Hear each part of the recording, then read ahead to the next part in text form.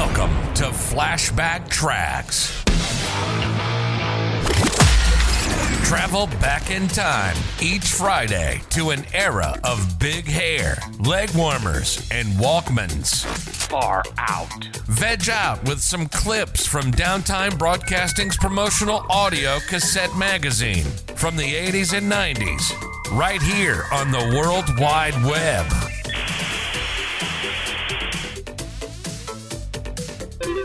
Presenting Sales Motion by Terry Dodd. From Terry, here's some thoughts on selling an appointment.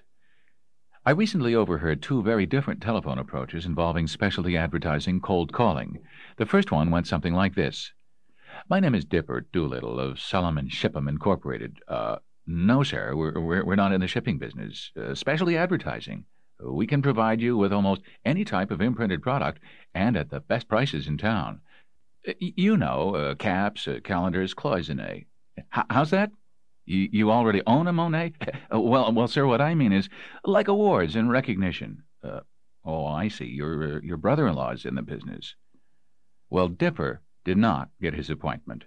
Unless one is in a very specialized segment of the industry, cold calling, when done by phone, is simply one method of targeting the opportunity to present an idea in person. Assuming adequate qualification has taken place prior to the phone call, the sale of the moment is simply the appointment itself. Now consider the second and far more effective approach, which anyone could easily adapt to their own personality and prospect. Mr. Trotsky, this is Jack Rambo. My business is sales promotion, helping other businesses to promote their name or products or services. I'd like to come by to meet you, learn a little more about your business, and to give you a brief idea of some of the areas in which I might be of service to your firm. The conversation was going well when the prospect interjected, "Can you beat the other's prices?" The salesman responded without hesitation, "Frankly, at times I can, at other times I can't. But I really don't sell price. If I can't interest you in solid, relevant ideas which I would develop to fit your needs, then I wouldn't expect to get any of your business." Jack made his appointment after suggesting a choice of dates and times over the next few days' period, and then closed the appointment strongly with, "I'm looking forward to meeting you, Mr. Trotsky. I'll see you on the 18th at 2 p.m. And by the way, my last name is spelled R-A-M-B-O, just like the Stallone film, but with no guns."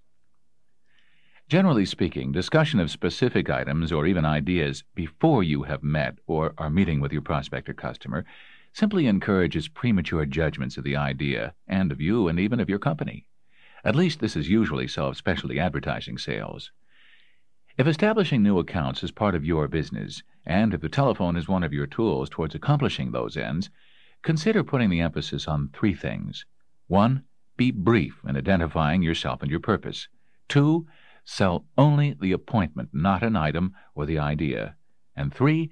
Keep the phone call as short as you possibly can. And if you can include something to gain a little rapport or empathy, as Jack Rambo did, do so.